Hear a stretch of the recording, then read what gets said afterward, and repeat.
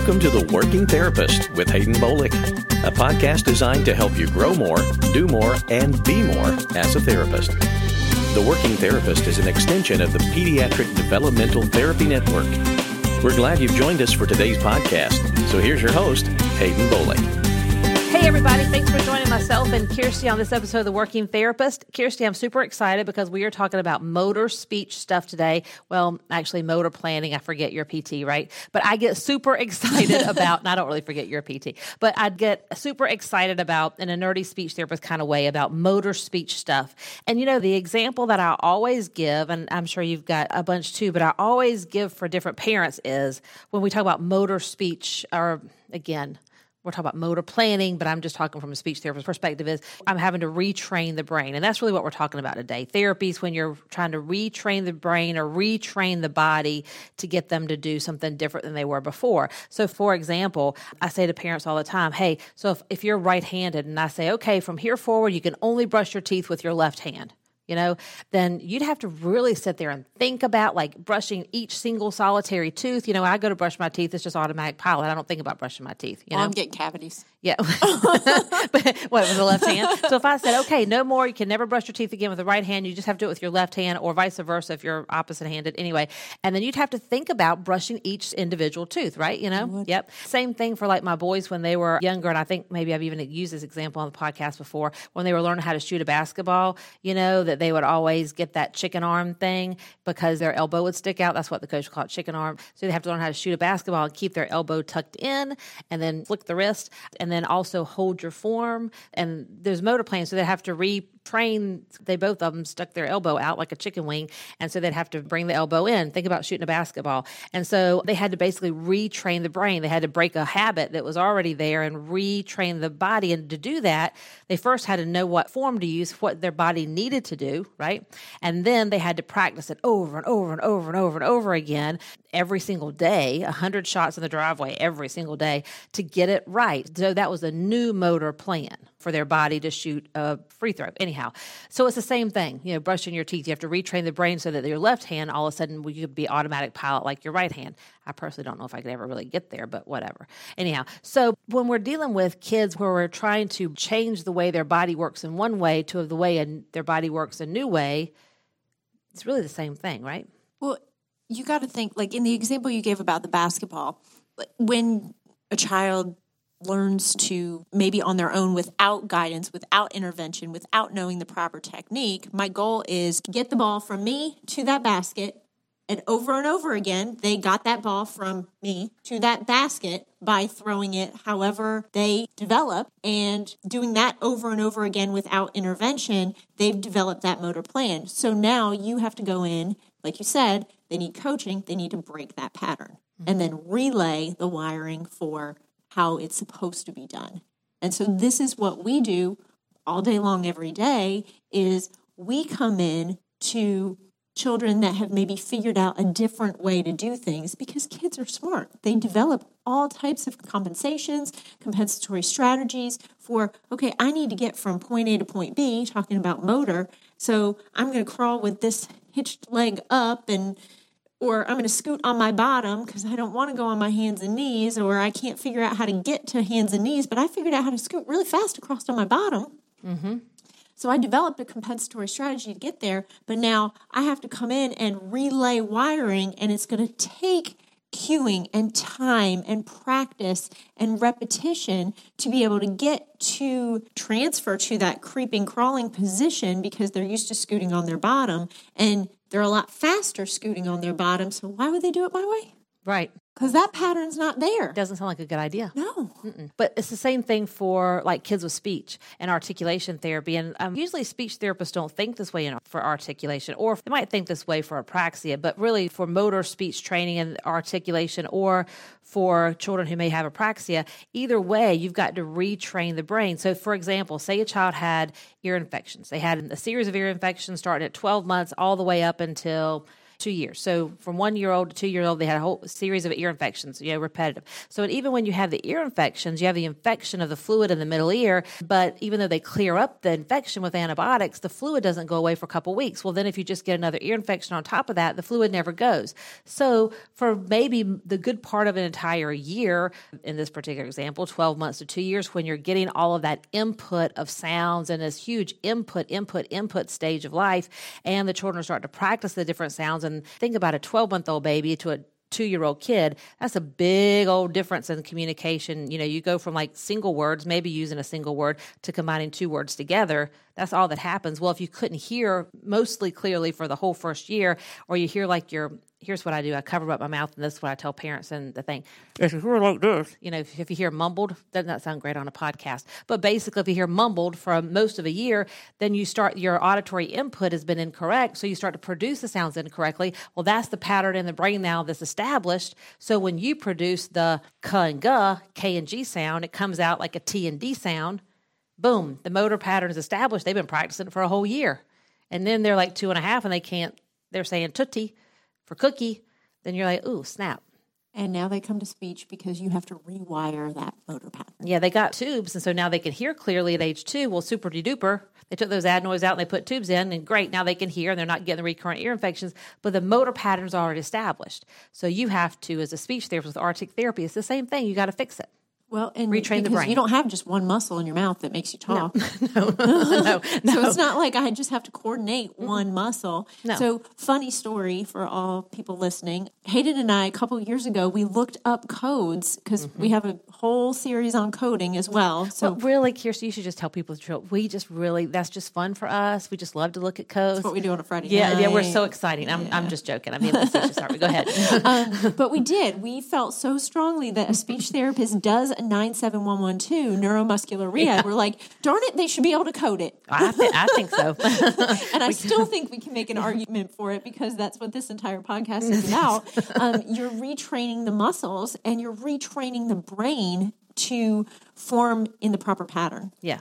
And if they could have gotten it, if the child, for example, for speech, I say this all the time, if they could get it just by hearing it correctly, they wouldn't have become to speech therapy. No. So you can't just provide auditory input because that didn't work and it's not fixing the problem. Because after the child got tubes or the ear infections cleared up, now they can hear clearly, but they're still saying T and D for K and G. So you got to touch them. Got to do something else. Yeah, a new thing has to happen. And so the reason I thought, as we were working on this podcast I did, Kjirsti and I, for today, is something that I talk frequently about. It's something you talk frequently about. But as a speech therapist, you don't really think this way too much. PTs and OTs, though, this is right in your wheelhouse. It's our normal. Yeah, this is what you're normal. Yeah. But even for a child for writing, look at how adults write. My gosh, you can see where all kinds of people went wrong, right? Like holding a pencil. But if you think like a little 4 or 5-year-old boy, just take the boy thing, for example, a lot of times boys are not that motivated to sit and color in something or write anything. They'd much rather run and jump and crash into something, And so if they know they got to get something done in school, they're just going to quick scribble down or whatever. They're not going to, they're just getting it done. Not worried about how they hold the pencil. It's in their hand and the point is on the paper. And they did the thing so that they can get up and go play on the playground because the teacher said, if you don't finish that, you can't go play on the playground. So they made it done, right? And so then they could establish all these bad habits. Well, then they get to second grade. That's already ingrained. Yes, done. So you got to retrain the brain. You got to fix what's wrong. And so you can't just say, Johnny, hold your pencil like this. Come on, now write for 20 minutes. Doesn't work. You say write for 20 minutes. Well, they've never established the correct muscle pattern and muscle movement, so they get tired faster. They can't write as much as they should be writing at that point because they don't have the right muscle patterns to do it or motor patterns to do it. Anyway, what they're using is maybe overtaxing the body in a way so they can't do it all. And so then they're falling behind in school or they're not achieving what they could achieve. Or they're told, oh, he just doesn't like to write. He's messy. He's messy. He doesn't like to write or she doesn't like to write. And then if you hear that over and over, then you're like, oh, yeah, I don't really like to write. So then see how it establishes all this stuff. And maybe it could just be corrected by retraining the brain and the therapist saying, hey, we got to stop the old way and start the new way. And then they come to OT for the how. Yes, exactly. Yeah, I'm on board with that. So what we wanted to do was talk about some series of examples and things that we run into with this kind of situation all the time. So you want to start? Yeah. Okay, you start. So a really good motor example, we see a lot of children with hypotonia, low tone, and children with Down syndrome. They have low muscle tone. So one of the biggest compensations I see is once they learn to sit independently, they need to learn to move next. And the most common way for a child with low tone to get themselves from sitting down to the floor is moving that sagittal plane, just fold themselves in half, and then flip those legs around behind them. Honestly, most people can't do that because we're not that flexible. But there's a lack of trunk rotation. So a lot of things that pediatric therapists work on is trunk rotation. But the reason why is because we see so much movement in that sagittal plane. Then we're not crossing midline. How does that carry over in OT later with fine motor tasks? Mm-hmm. So the PT comes in now to this pattern that's been ingrained from sitting to transfer to prone, and has to retrain the entire nervous system and the brain to develop this new pattern of movement, to rotate through the trunk and transfer over both legs instead of down through that sagittal plane through the middle. So that's our skill set. Mm-hmm. We're coming in to teach the body to do that. Well, you need that transverse movement. You need that trunk rotation because you don't walk like a stiff, you rotate through the trunk. Like a robot? Yeah. Mm-hmm. So then you see these kids that transition that way later when they go to run, walk. They don't have that nice arm swing trunk rotation movement. It's more like a penguin walk. Yeah, and you see kids with Down syndrome where they're like, oh, well, they're prone to obesity. I don't know if I'm always buying that. They can't move. No. Right, because it's harder for them to run, and if they don't have that transverse movement, then running and skipping and jumping is significantly harder. Mm-hmm. And you really can see, if you sit around and watch people walk. I do. I know you do. Like, I know you do. I'll be driving down the road, and I'll see people walk. I'm like, oh, man, I bet they had a stroke. They need an AFO. You're a good time. So here's what we know of Kjirsti. Number one, on Friday night, she sits around and look at codes, and as you're driving around the car with her, she's pointing out gate assessing. She's gate assessing. That's just a good time have all right there. You're a cheap date. I can't help it. No. You can't cut that PT brain off. No. But I think so, right? I mean, I think so automatically, oh, well, he or she is just prone to obesity. Well, maybe not. Or maybe, that genetic condition is, but are there some things we could do early on to fix and retrain the brain, and then that way to make movement easier? Yeah. And sometimes if you tell, I think, to get buy-in with parents and stuff, for me as a speech therapist, I tell the parents, hey, look, so we are going to retrain the brain. So I think that helps get some buy-in and helps them understand, oh, that's what you're doing. You're right. Yes. Repetition matters. The home program matters. Mm-hmm. So what you're doing in therapies, as you're doing it, you're telling the parent, so we're retraining this pattern and this muscle movement. We're strengthening these muscles as we train the body to do this. And so now I'm doing this in therapy. So now here's what I want you to practice every day at the house. And when you know what some of the common compensatory strategies are, you can warn parents, as soon as you see this, do this. So that they are looking for it because you already know it's going to happen because you know a child is going to take the easiest avenue to do something. Yep. So when you have seen a lot of children, you can warn of the potential compensatory strategy. You can head it off as soon as it starts so that the intervention time is a lot less shorter in that retraining. And I think sometimes speech therapists, talking about the retraining and talking about the home program part of that a little bit, speech therapists will say, oh, here's your list of 10 S words, or here's your list of R words or L words or whatever the heck it is. And so I just want you to sit down and do these words every day. Well, great for that 10, 15 minutes that you're having them practice that word list at home. You're practicing that, training the brain, but then the rest of the day, they're still doing it wrong. So I think picking up on, if you're telling the parent, hey, we're retraining the brain. So then you want to start retraining the brain like all day. And I know the parent can't be right on the top of the child every single minute, like you're talking about that transverse movement with the child with Down syndrome. But I tie it to every diaper change because you're going to get that 8 times throughout the day. It's just once. You don't have to set aside 30 minutes, but you already got to change your diaper. Right. So put them in sitting and then work on it. Okay, you're done. Next. Exactly. Because otherwise you're just doing it for this one little window in time. But basically you're like, okay, so for this 10-minute period, don't do it the old way, do it the new way. But basically the other, 23 hours and 45 minutes of the day, it's okay to do it the old way. Well, how is it going to change? It's not going to change. Mm-hmm. And you're not going to get carryover. And the child's going to get frustrated. For example, in my head, when you're giving that example, I'm thinking, okay, this baby's somewhere between maybe 6 and 15 months-ish, kind of thing. It's, is who I've kind of got pictured in my head is doing this. Maybe 6 is a little bit young, but whatever. And they're still going to get frustrated and they're going to have a cow about it because they're like, no, that's not how I do this. Because other than 11 hours and 45 minutes of the day, this is how I do it. Right. 23 hours and 45 minutes. And really, when you're talking about motor planning, we talk about repetitions and needing to do it over and over again, but it's about being the frequency and the consistency. It's not about, I did their homework for 30 minutes today. Right. But I only did it once this week. It's I did it 8 times every single day for a week. That's a huge difference.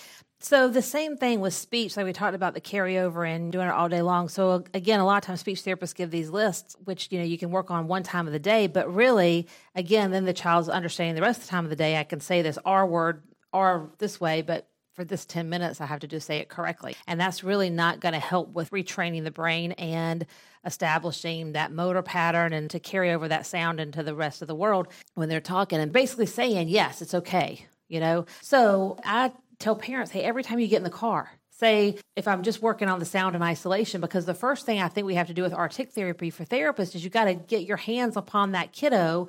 Just the auditory is not enough.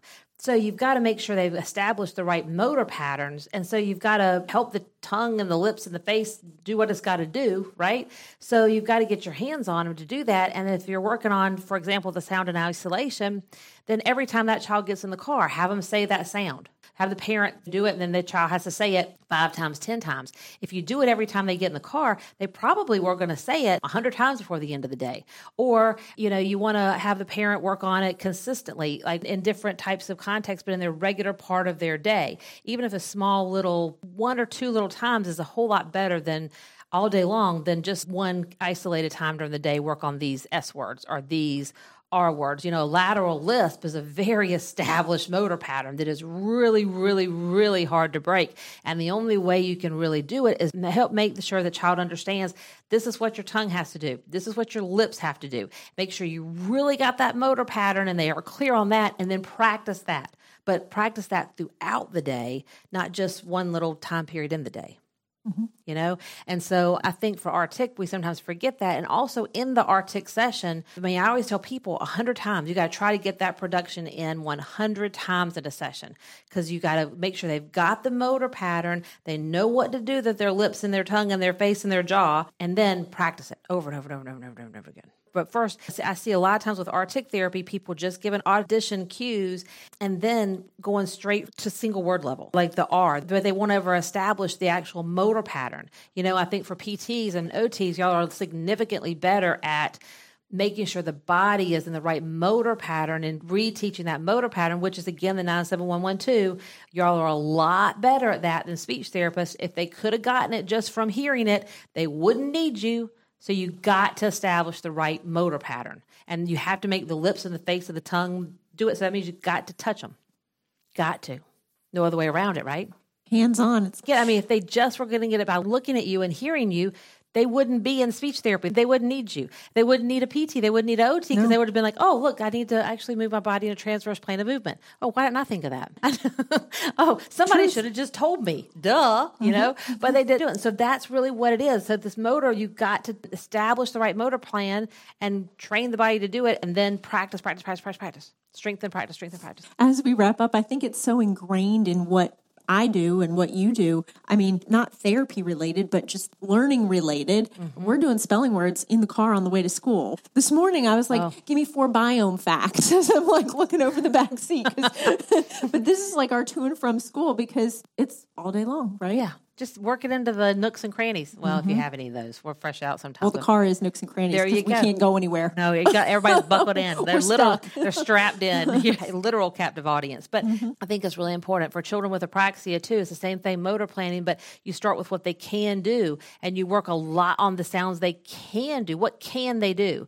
And then work on that and build that so they have some success. Don't just work on what they can't do. The kids with apraxia already know what they can't do. They're very smart. All of these kids are smart, but they already know what they can't do. And if they could have done it, they would be doing it. But they have apraxia, so they can't. So work on what they can do and do a lot of that all day long so they practice and are successful what they can do. Yep, frequency and consistency. There you go. So that was fun.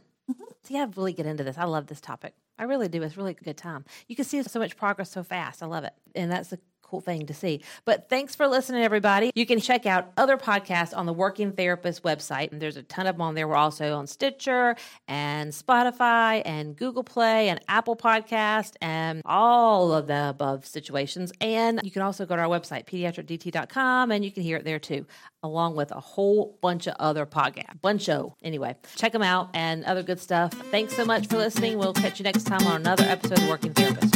Thanks for joining us for today's edition of The Working Therapist, an extension of the Pediatric Developmental Therapy Network. If you would like more information regarding this podcast or would like to get in touch with us for any reason, visit us on the web at www.pediatricdt.com. That's pediatricdt.com.